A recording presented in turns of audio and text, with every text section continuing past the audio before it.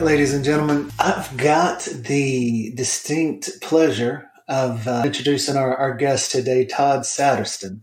Now, Todd is actually linked to not one, not two, but three previous guests that I've had on the show. So Todd and Jack Covert co-wrote the 100 Best Business Books of All Time, the first edition and the second edition. On the third edition, it was Todd and Jack and Sally Halderson, all three of them over there at 800 CEO Read before Jack retired. And now Sally is the general manager over there. Now, Todd is now deputy publisher at Bard Press, which was the interview that I had with Ray Bard. And we talked about all kinds of cool stuff in his book, in his publishing company, as well as his then upcoming book, Fired Up Selling, a great book of awesome quotes. And that was really fun. So if you recall, 800 CO Read is the go-to. Well, now it's Porchlight Books, I believe. They've grown to be a bit more inclusive, but they are still the go-to organization for anything business book related. And Bard Press, Ray Bard, has had more New York Times #1 bestsellers than, I believe I've got this right, than any other publisher ever. So, ladies and gentlemen, Todd Sattersten not only is part of both of these awesome books and awesome goings on, but he was also GM of IT Revolution and published, and if you're in IT, you'll know the Phoenix Project and the DevOps Handbook. Now, the Phoenix Project, some people say, is the best business fable ever written.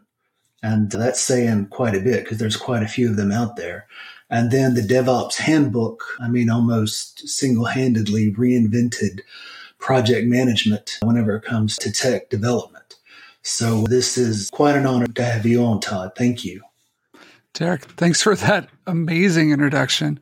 I don't know if I'm responsible for all of it, but there's a lot of good things that have happened around the books that I've sold and the books that we've published. Todd, let's start off by talking about what are some of the biggest lessons that you've learned after being in the business book sector for going on 2 decades now, right? Yeah. Oh my gosh. I think that you still can't predict ahead of time what books are going to work and what aren't. I think that's always a good starting point for almost anyone who's moving into that space, in particular authors. There's a lot of things that we can do to stack the deck in our favor, but knowing whether or not a book's going to work is dependent on some things that you do, but a lot of things that I think over time get more and more out of your hands. So I think the reality of that, I think, is always good for a good starting point for people to work with. I think after that, understanding that the book industry, like many ventures in the world, it's not an even market. And what I mean by that is a lot of times people ask me, what's the average number of copies that a business book is sold? And I'll tell them, you're starting off by probably asking the wrong question. Because, and when you take an average of something, it usually means that roughly everything is the same within that set of things that you're trying to look at. And books, as well as movies and music and income distribution, and it turns out earthquakes and a whole set of phenomenon are governed by a completely different set of factors. And so what we find in book publishing is that there's a vital few. There's a set of books that are going to do demonstratively better than not just the majority, but the vast majority, 80 or 90% of all the other books that are sold. And so again, I think understanding that in advance and understanding, again, what factors you can do to improve your chances of being successful and which ones are out of your control. So I always think that's a good starting point for people to understand about book publishing.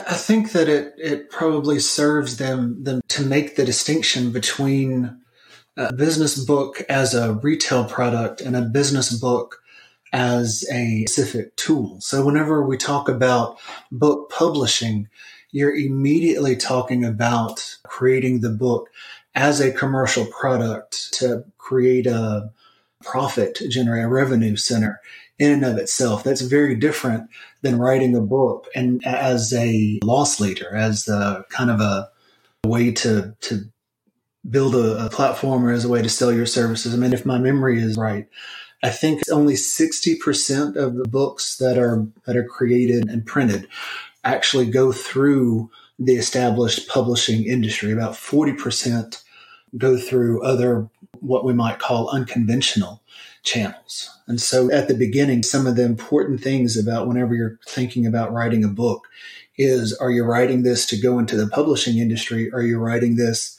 to be the 40% that doesn't go into those channels? Yeah, I mean, I think that's a really important distinction. I think, really early on when we worked with people at Bard Press, we spent a lot of time to get a deep understanding of what their goal is around why they're publishing the book. And I think that the two factors that we always think about when we're looking at this are, one is, what's the potential audience size for the book? And then how strong is the felt need for it? So, in that first factor of size of audience, if I was going to write a book about walking trails in Portland, Oregon, where I live, we know that would be the size of the audience for that kind of book. It's a given city. It's a very particular activity. The audience gets pretty small for something like that versus, say, a book like What to Expect While You're Expecting. So audience size, really different, Yeah.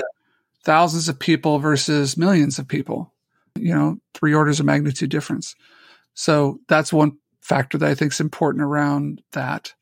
And then I think the second decision around that is, have you chosen a topic and have you framed that topic in a way that resonates with a particular set of people? Or are there things you can do to make that book even more meaningful to the people that you want to write it for? And what I mean by that is, I think that, and I'm sure you probably had experiences like this, there are some authors that want to write books and they kind of want to write them for themselves. And I'm not saying that that's a bad thing, but they want to write them for themselves, and it's for people that are close around them. It could be very memoir based. It could be for a company. There's lots of different versions of that. They feel like they've got a book inside them. They've got to get it out. The felt need that someone's going to feel for that book is going to vary widely based on the distance that person is from you. And so the reason felt need is such an important component is that if you really are going for that bigger, wider audience, you have to make sure that you're doing the best you can, that when you are no longer the person telling the next person about the book, that it's someone you don't know, that they feel as strongly about the topic that you're writing about, hopefully as you do, and that you've conveyed it in a way that could be helpful. So I think that decision, getting back to what you were getting at, that decision about what the right way to publish, I think it depends on a couple of things. And I think, again, being realistic about the kind of book that you want to do, I think informs deeply the way that you go to market with it. You have no idea how many times I have quoted from the 100 best business books of all time. So whenever I'm helping an author, business books, I quote, I guess it's probably in the introduction or the forward to the book, that the number one reason people buy business books is to solve a problem.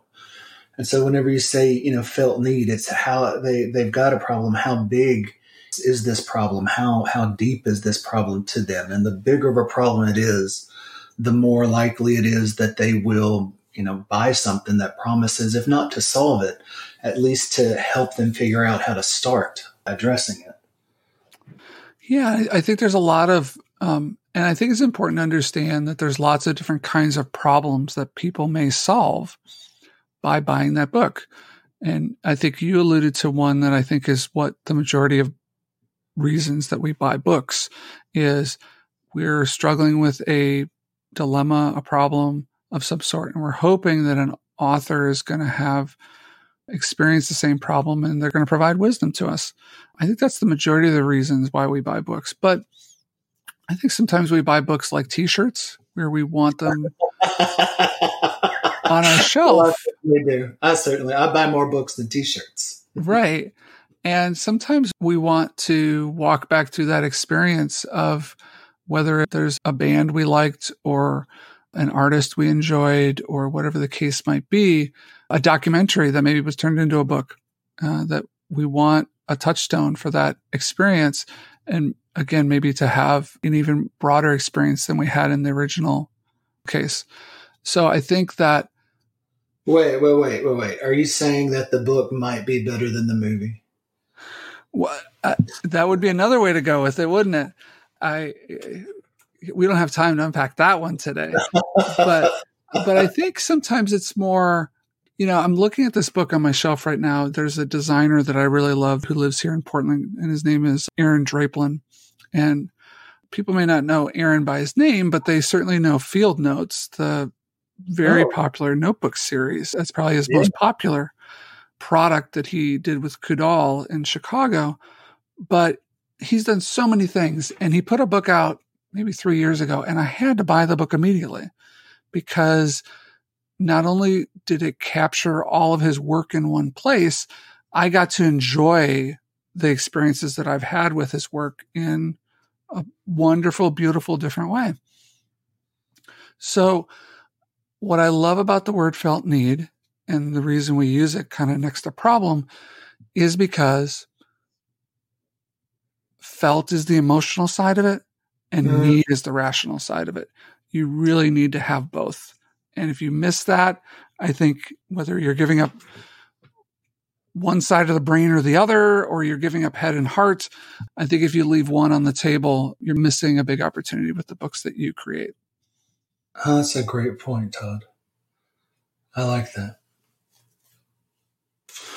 So let's switch gears for a second and talk about Bard Press and becoming a New York Times seller. That's like people all the time. How do I become a New York Times bestseller? Man, this is going to be a great book. It could be a New York Times bestseller. And I've tried to help people not just reset their expectations, but to help them understand why that is not even necessarily a good thing and why it's not necessarily, depending on the book, a worthy goal. But that's on my side. On the other side, I mean, oh my God, becoming a New York Times bestseller is amazing. So for all the people out there who want to know, Bard Press, #1 New York Times bestselling publisher, what's the secret, and when is that a worthy goal, and when should that not be the goal? Sure. Let me try to unpack that. I think it would be good for me to first probably offer a correction. I think Ray would probably, if he were here, we're certainly probably we probably don't have the most New York Times bestsellers, but we do have a very good batting average. Excuse me. A lot of our books end up doing very well on the bestseller lists. And I think I'd go back to what we were just talking about a minute ago, in that when you're thinking about what it is that you want to have happen with your book, making the bestseller list can be a component of your marketing plan. Mm-hmm. And the reason that might matter, it could be that the ability for you to say that you had a New York Times bestseller may lend you credibility with a variety of audiences. Of course. As a publisher, it lends me credibility in the distribution and retail channels.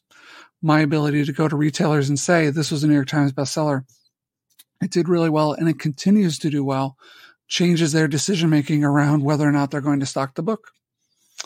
So there's commercial decisions that connect with that. being a New York Times bestseller works really well to be able to put that on the top of the book. It still matters. People are still moved by it. Sure. So it also influences a reader's decision about whether or not they should buy the book. To this question of whether or not, is it something you should pursue? I think that's kind of the back half of the question that you're asking. Yeah, that's a good way to put it. Right? I think it depends, again, on the kind of book that you are publishing. I think to say in some abstract sense, oh, this book would be a perfect New York Times bestseller, misses the fact that to dig into how books make the bestseller list is sort of like trying to dig into how pass interference is now called in the NFL. There's lots of nuance. There's lots of different ways it might be called. And, we could spend an entire hour just talking about the New York Times list. But the couple things I would say is the New York Times, it is from the New York Times. So a lot of times they make decisions editorially about what books are and are not on the list.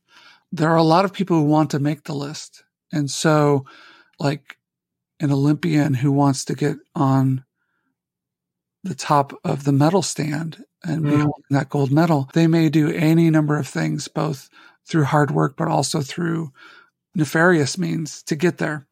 And so any sort of record like that requires some sort of, you have to create some rules around it. And so what ends up happening then is, if we're going to talk about the New York Times just for one more minute, it means that the New York Times wants a book that really represents a book that's being read, which means it's a book that's being bought across all over the country. It's a book that's being bought in many different retail outlets, not just one. And those sorts of decisions start to slow down the ways that someone can, quote unquote, buy their way onto the list. And so there's so many pieces that go into, gosh, how did this book get to be on the New York Times list? How did it get to be number one? I think first and foremost is understanding way back at the beginning what your goals are with the book. And there could be some really great reasons to do it. And there could be some reasons where you can make a run to try and do it, and it may not get you to the end point of where you want to go overall with your book. Right. All right, let's talk about the Phoenix Project.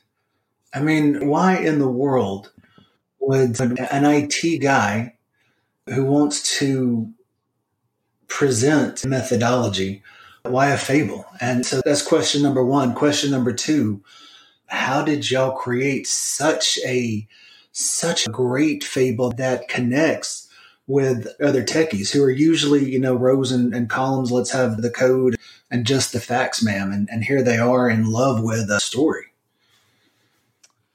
I think that's a great question. I think if I were to start very generally, what I would say is that we've always used fiction to teach things, whether it's nursery rhymes or Aesop's fables. Every tradition, every cultural tradition has storytelling at the base of it. And I know that sounds like, oh, wow, that's really cool, but what does it have to do with business fiction? I think there's some things in business fiction that are very particular, that if you're trying to do something, fiction may be the best way to do it.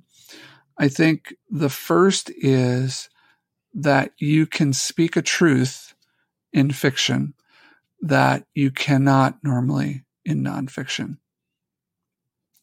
And what I mean by that is, in particular in the business realm, if I go and try to read a CEO biography or autobiography, it is so, the only word that comes to mind is sanitized. And that may not be exactly the right word, but what I'm trying to get at, it's very rose-colored glasses that we're looking back on the story of that particular person. Yeah. And while there's things that we can learn from that, potentially, we are also limited in that maybe we don't get the stories of the difficulty or struggle or really gross mistakes that individual made. In fiction, we have that opportunity. We actually have the ability to tell the story from multiple people's perspectives, from inside their head, depending on how the book's written. In the case of the Phoenix Project, it's largely written from a single person's perspective, third person, but from a single person's perspective.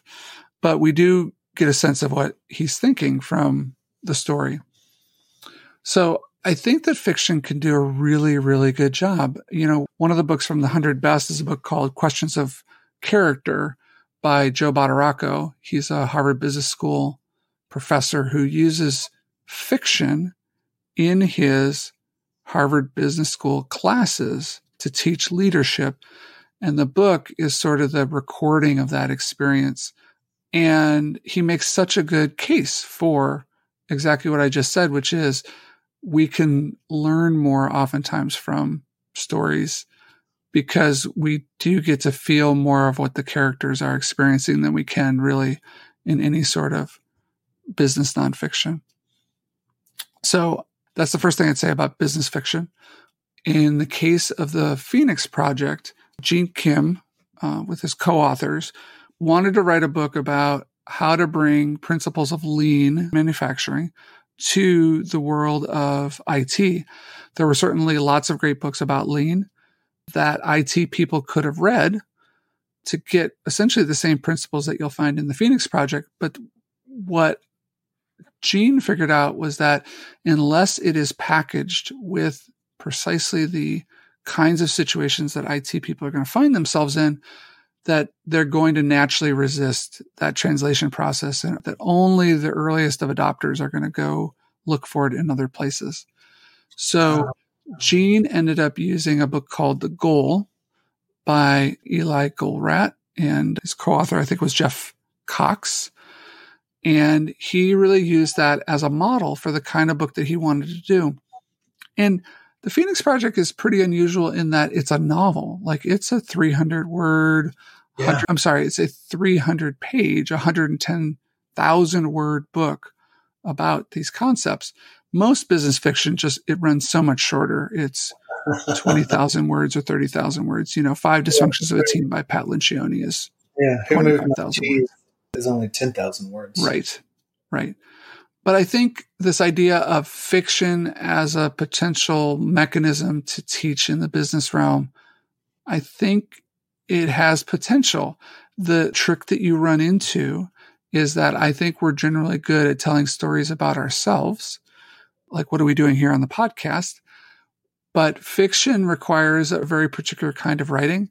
And if you mess up writing the story and writing fiction, then I think you end up in some ways potentially taking a larger risk with the book you're going to write. So lots of upside, a little extra downside, I think, when people do business fiction. Can you take us behind the scenes a little bit on the Phoenix Project to the extent that confidentiality allows, and tell us what it was like to be the publisher of a business fiction book that's essentially a novel? What was the process like? Gene lives with me here in Portland, and we live across town from each other. He attended a workshop I went to, or a workshop that I hosted for business book authors. And I met him there. It was great. 6 months later, he showed back up and he said, I've got this book. I need some help publishing it. And he was very particular about how he wanted to publish it. He wanted to, quote unquote, self-publish it. He wanted to do it himself. He did not want to use traditional publishers. He wanted the opportunity for the book, for him to have just a lot more flexibility about how the book was published, how much money he could make from the book, pretty typical things that we deal with when we're working with authors at Bard Press, where they're looking for something that's outside the traditional mechanism. And I wasn't sure. I mean, Gene was a CEO of a mid-sized software company called Tripwire. They did enterprise security. So he was very well known in the security space, not more largely known in the technology world. And so I said, well, send me the manuscript. And knowing all of the things I just mentioned as the risks around doing business fiction. And I read the first 100 pages of it, and he'd done a really good job of making me want to keep reading. As someone who certainly does not work in corporate IT, but had worked next to it and was familiar enough with it that I wanted to keep reading just because of the horrible things that were happening to people in their business situation early in the book. And, it gets to a point. Yeah. I mean, it gets to a point pretty early on in the book where they literally can't print checks for the employees. And, imagine working at a 10,000 person company. I forget how big the fictional company is in the Phoenix Project, but not being able to send checks that week. It makes my skin crawl as a business leader, as a business manager. And so I think it's something that worked not only for technology people, but it also worked for people who wanted to understand better the trials and tribulations of technology. So Gene had a big enough audience when he started that I think we sold 2,000 copies the first month. And I thought, oh, this is a good start. And then we sold 2,000 copies the next month. And I said, this is cool. And then we sold 2,000 copies the next month. And I said, well, maybe there's something to this, like that with that kind of straight super consistency, really right out of the gate. We continued to do that through the next, year. Sales improved the second year and the third year. And I think now they've passed 500,000 copies that have been sold. Wow. So there's a couple of decisions that we made along the way that I think were important decisions. Audio, putting the book out in audio before audio kind of became as big as it is now, but that's turned into being a big piece. I think another piece that's interesting about this particular book is it's really split in thirds almost between paper copies that are sold, digital copies that are sold, and audio copies that are sold. So there's a couple of pieces that I think give you a little bit of behind the scenes. I think that the last piece that was really important, and I think it's the X factor that goes into a lot of books that go on to be successful, is this was a book that was written at the right time. Yeah. It really was this idea, what's now become known as DevOps in the world of large scale IT, was very early on. It was only a year or two into its existence, I guess is what I'd say, maybe longer. I think it was a pretty nascent idea for about 5 years. And Gene did a great job of taking it from being an idea for early adopters and evangelists to being something that anybody who works in corporate IT could understand and implement. So Todd, you might remember last year, I had reached out to you about my two authors in London, and they had just gotten finished talking to, I know they had talked to over 100 people, from like the National Health Service to Candy, the makers of Candy Crush, to Electronic Arts, the huge game manufacturer, Air Dubai. It's this whole gamut, and interviewing people about best practices. And one of the things, almost universally, was if you really want to be on the bleeding edge, if you really want the competitive advantage that every company is seeking, you've got to switch to DevOps. And my two authors, they swore by the Phoenix Project. When, Steve Jobs talked about putting a dent in the universe, with the Phoenix Project, y'all really put a dent in the universe. Yeah, and I think it's important to also talk about, when you think about the goals that you have when you publish a book, what was the doors that opened for Gene? Again, he was someone who was known very, very well in a really particular space within IT. Our ability to expand the variety of people that know who he was. He was able to build a successful speaking practice. And we went on to actually even build an events business where they do events in London and I think it's Las Vegas now. So he's built a business now that, employs himself, and his wife runs it now. And I think they have 7 other people. So That's the power of what can happen when you create sort of an industry defining book and you sort of try to check off all these things that I think we've been talking about today in terms of doing the things that you can to improve your chances of success. Let's see. So looking at the clock. I want to be respectful of your time. We've got about another 10 minutes. So in that time, let's cover two last things. So one, talk to us about every book is a startup. Because I love the concept. I love the experience. I thought it was a really cool idea. And then wrap up by telling us some cool stuff that y'all are doing over there at Bard Press. Sure, I can do both. Every book is a startup is a book that I didn't want to write.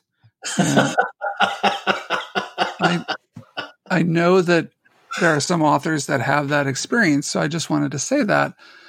I had just left 800 CEO Read, now Porchlight, and I was doing a lot of writing about what I thought were some really strong parallels between what was happening in the world of lean startup with Eric Ries and Steve Blank and a whole bunch of other people that were sort of the founding folks behind the lean startup movement, that there were a lot of things that they were teaching that fully applied into the world of book publishing. And I sort of took the same tack that I just suggested that Gene took I didn't think people were going to read the lean startup. So I wondered if I could take the concepts within the lean startup and figure out how to wholly apply them with different examples to the world of book publishing. What I also knew is that the phenomenon that you were talking about earlier of more and more authors taking more responsibility either for the success of their book and or publishing their own book, that more people needed more skills. They needed more different mental models for how to approach doing book publishing. Because one of the advantages of being a book publisher is that you get to do it more than once. And so you learn things and you build relationships. Most authors, not all authors, but most authors are going to write one book, maybe a couple of books. And so there's so much knowledge that you need to acquire, right, to be successful. And so that was my attempt. And I say that I did it not wanting to do it, in that I was writing a lot about it. And then a publisher approached me. The folks at O'Reilly approached me about writing a book for them. And I said, only if it's interesting. I said, only if we publish it in an interesting way. So what we did, and what was really great, is we were able to leverage a set of technologies that O'Reilly already had in place that they used for their technology books, but just with a couple of twists that they'd never done before. So what we did was we released the book as I wrote it. So I think when the first release of it was 2 or 3 chapters, I followed up that with 2 or 3 more. I followed it up with 2 or 3 more.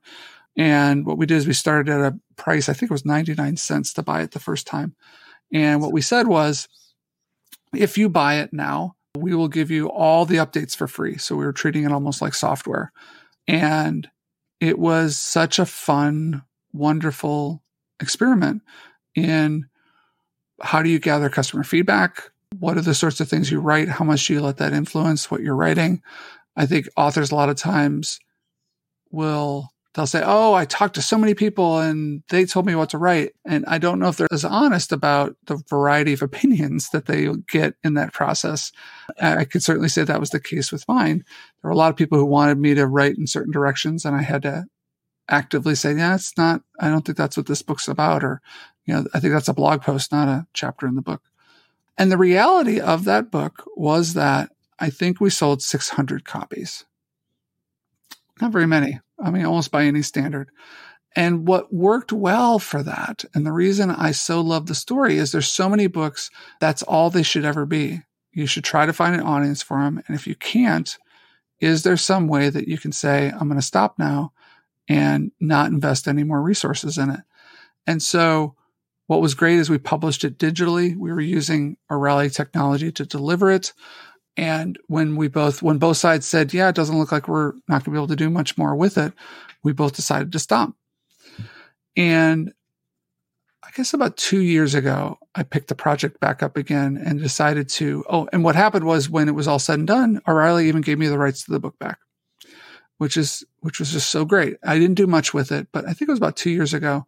The book's about 10 years old now. So about 2 years ago, I decided to pick the book back up and take all the additional stuff that I'd learned in the following 5 years, more examples, and rewrite the book almost from scratch and really turn it into a full length book. And there's a lot more that had happened in the world of lean startup. There's a lot that had been happening around growth hacking. And it just felt like there were better questions now for us to present to authors for them to think about. And self-published it. Again, used a really cool website called LeanPub. It's a really great place that lets you publish books as you write them. They've got just a really amazing platform. I'm a huge fan if you're thinking about something like that. And I also made it available on Amazon as a print-on-demand book. And so it's one of those pieces that when we were talking about size of audience, not very big, felt need for some people, huge felt need. They totally get it. They're already entrepreneurs at heart, and they read the book and they're like, oh, this was so helpful. But for a lot of people, it's probably not the right book for them. So I think the way I've ended up republishing it made a ton of sense. Yeah. Well, and true to, the idea of the entire project is that instead of doing what most authors do, which is investing an inordinate amount of time and effort to create it and then to take it to a publisher, and the publisher invests so much time and money to bring it together and vet it and edit it and then produce it and then distribute it. I mean, the costs, aside from your time, of course, were minimal. But by doing little pieces at a time, I mean, you've come out with a great book that can help a lot of people at a fraction of the cost that it would have been if O'Reilly would have said, we want you to publish a book and let's do it like publishers normally do. Yeah. In the world of lean startup, there's a concept called minimum viable product. And I think the most important part of that phrase is the word minimum. And I think minimum, a lot of times people think, oh, I could write a blog post and that would be enough. There's certainly books that you can see that the genesis of them came from a blog post, but that there's a lot of additional stuff that happened after that. And that idea of what that minimum threshold is sometimes a lot higher than what people think. And so the reason I mention that is because if I'd published that book and then suddenly I was on the road doing 20 speaking events a year and I had a conference and I could see people wanted more stuff and I needed to write a handbook, that's very different. The trajectory of that book is very, very different from, right. But there's still a minimum threshold of what I think you need to do to prove to people that there's enough heft to the idea that it should be turned into a book. So I think a lot of times it's turning what I just described around, that if you have an idea, find some audience who wants to have you come speak about it. That's really a minimum viable publishing. It's, can you go find a set of people who want to hear you talk about your idea? Yeah.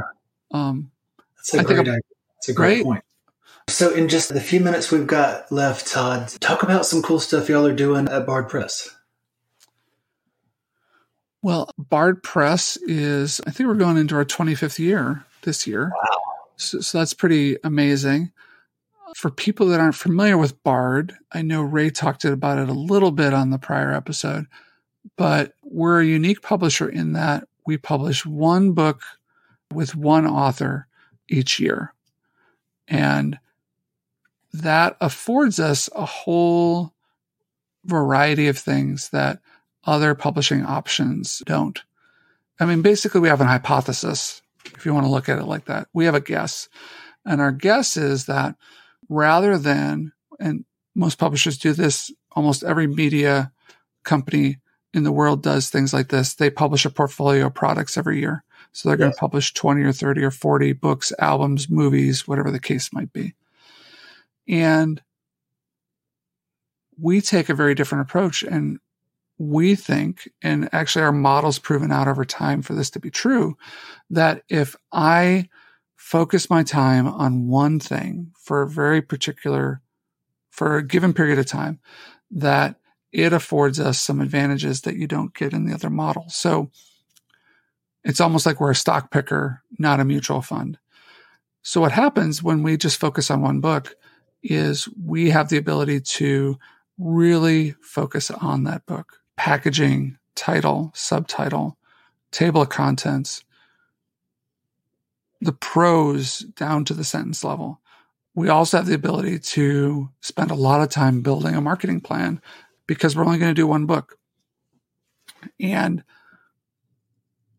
when we go out to the marketplace and we say to our distribution partner and the retailers who support us, we say, this is our one book this year. And we think it's going to do really well for you. And here are the reasons why. There's a wedge that we kind of create in how we publish books that I think makes the books better. And then when we introduce them into the marketplace, has the potential for them to do even better than that because of the focus that we bring really to that entire process. And so that's, it's a pretty unique deal. Ray was doing it for a long time before I met him. I've known Ray for about 15 years. He's been an incredible mentor. And a lot of the work that I was doing before I joined Bard last year was, building a model that looked a lot like his.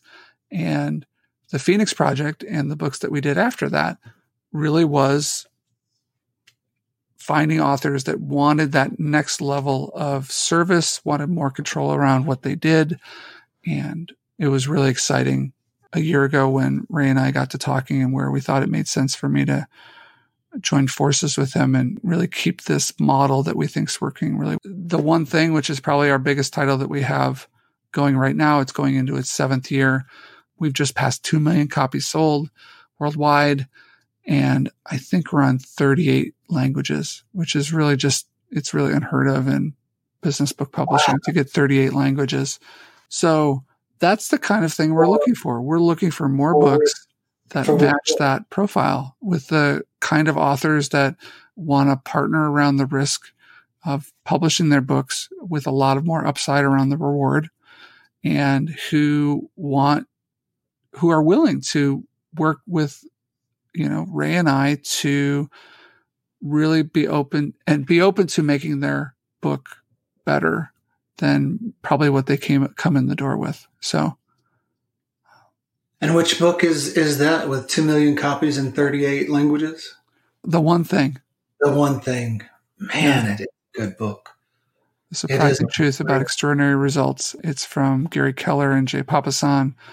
Gary's the CEO of Keller Williams. They're the largest real estate company in the world. Wow, in the world. I didn't realize that. Real estate agency. They don't own real estate. They sell it. Right, right. And Jay is now the head of training there. So everybody knows Keller Williams. Yeah. Yeah. You know what? Ill's approach to books, it reminds me of that famous quote by Warren Buffett. He said, you can put all your eggs in one basket if you watch that basket very, very closely. I agree with that. I think a lot of people think it's risky, but we've found that in our particular market that we've got the ability to just bring more to a book than I think is afforded a lot of times in the other publishing processes. And I think we have enough success to show that it's worked. So yeah, yeah, more than enough. Wow, Todd, this has been great. Thank you so much. I really appreciate your time and sharing all of your insights and letting me cherry pick your different experiences. And you just rolled with the punches. Really appreciate it. Derek, I always appreciate you having me. We always have great conversations about books. If there's anything else I can ever do to help, let me know. So another incredible podcast episode because of my incredible guest. If you're looking for more ideas on how to write a great business book, then I suggest you take a look at my book. I literally wrote the book on how to write business books called the Business Book Bible. I've been doing this for more than a decade. I've written, ghostwritten, authored, coached, edited, quite a few dozen books by this point. And I used all of my experience to write the Business Book Bible just for people like you, business authors struggling to get their book out of their head and onto paper. So in my book, I cover, how to act like a publisher, even if you have one. I talk about my 5-step Frankendraft process that I use to write and ghostwrite multiple books a year. I talk about revealing the secret sauce in your business book. Talk about the unforgivable sin in writing. Talk about how to keep your book focused and how to cut the unnecessary material. It's a practical guide to how to go from knowing that you know enough to write a business book to actually getting it out into the world. So if that sounds like something you're looking for, go to Amazon.com or Barnes & Noble. Get your own copy of the Business Book Bible. It's available there in paperback and hardback and Kindle. I've been fortunate to have my book recommended by literary agents, publishers, Fortune 500 consultants. It's really been incredible. And if my book helps you as much as I hope it does, I really appreciate an Amazon review.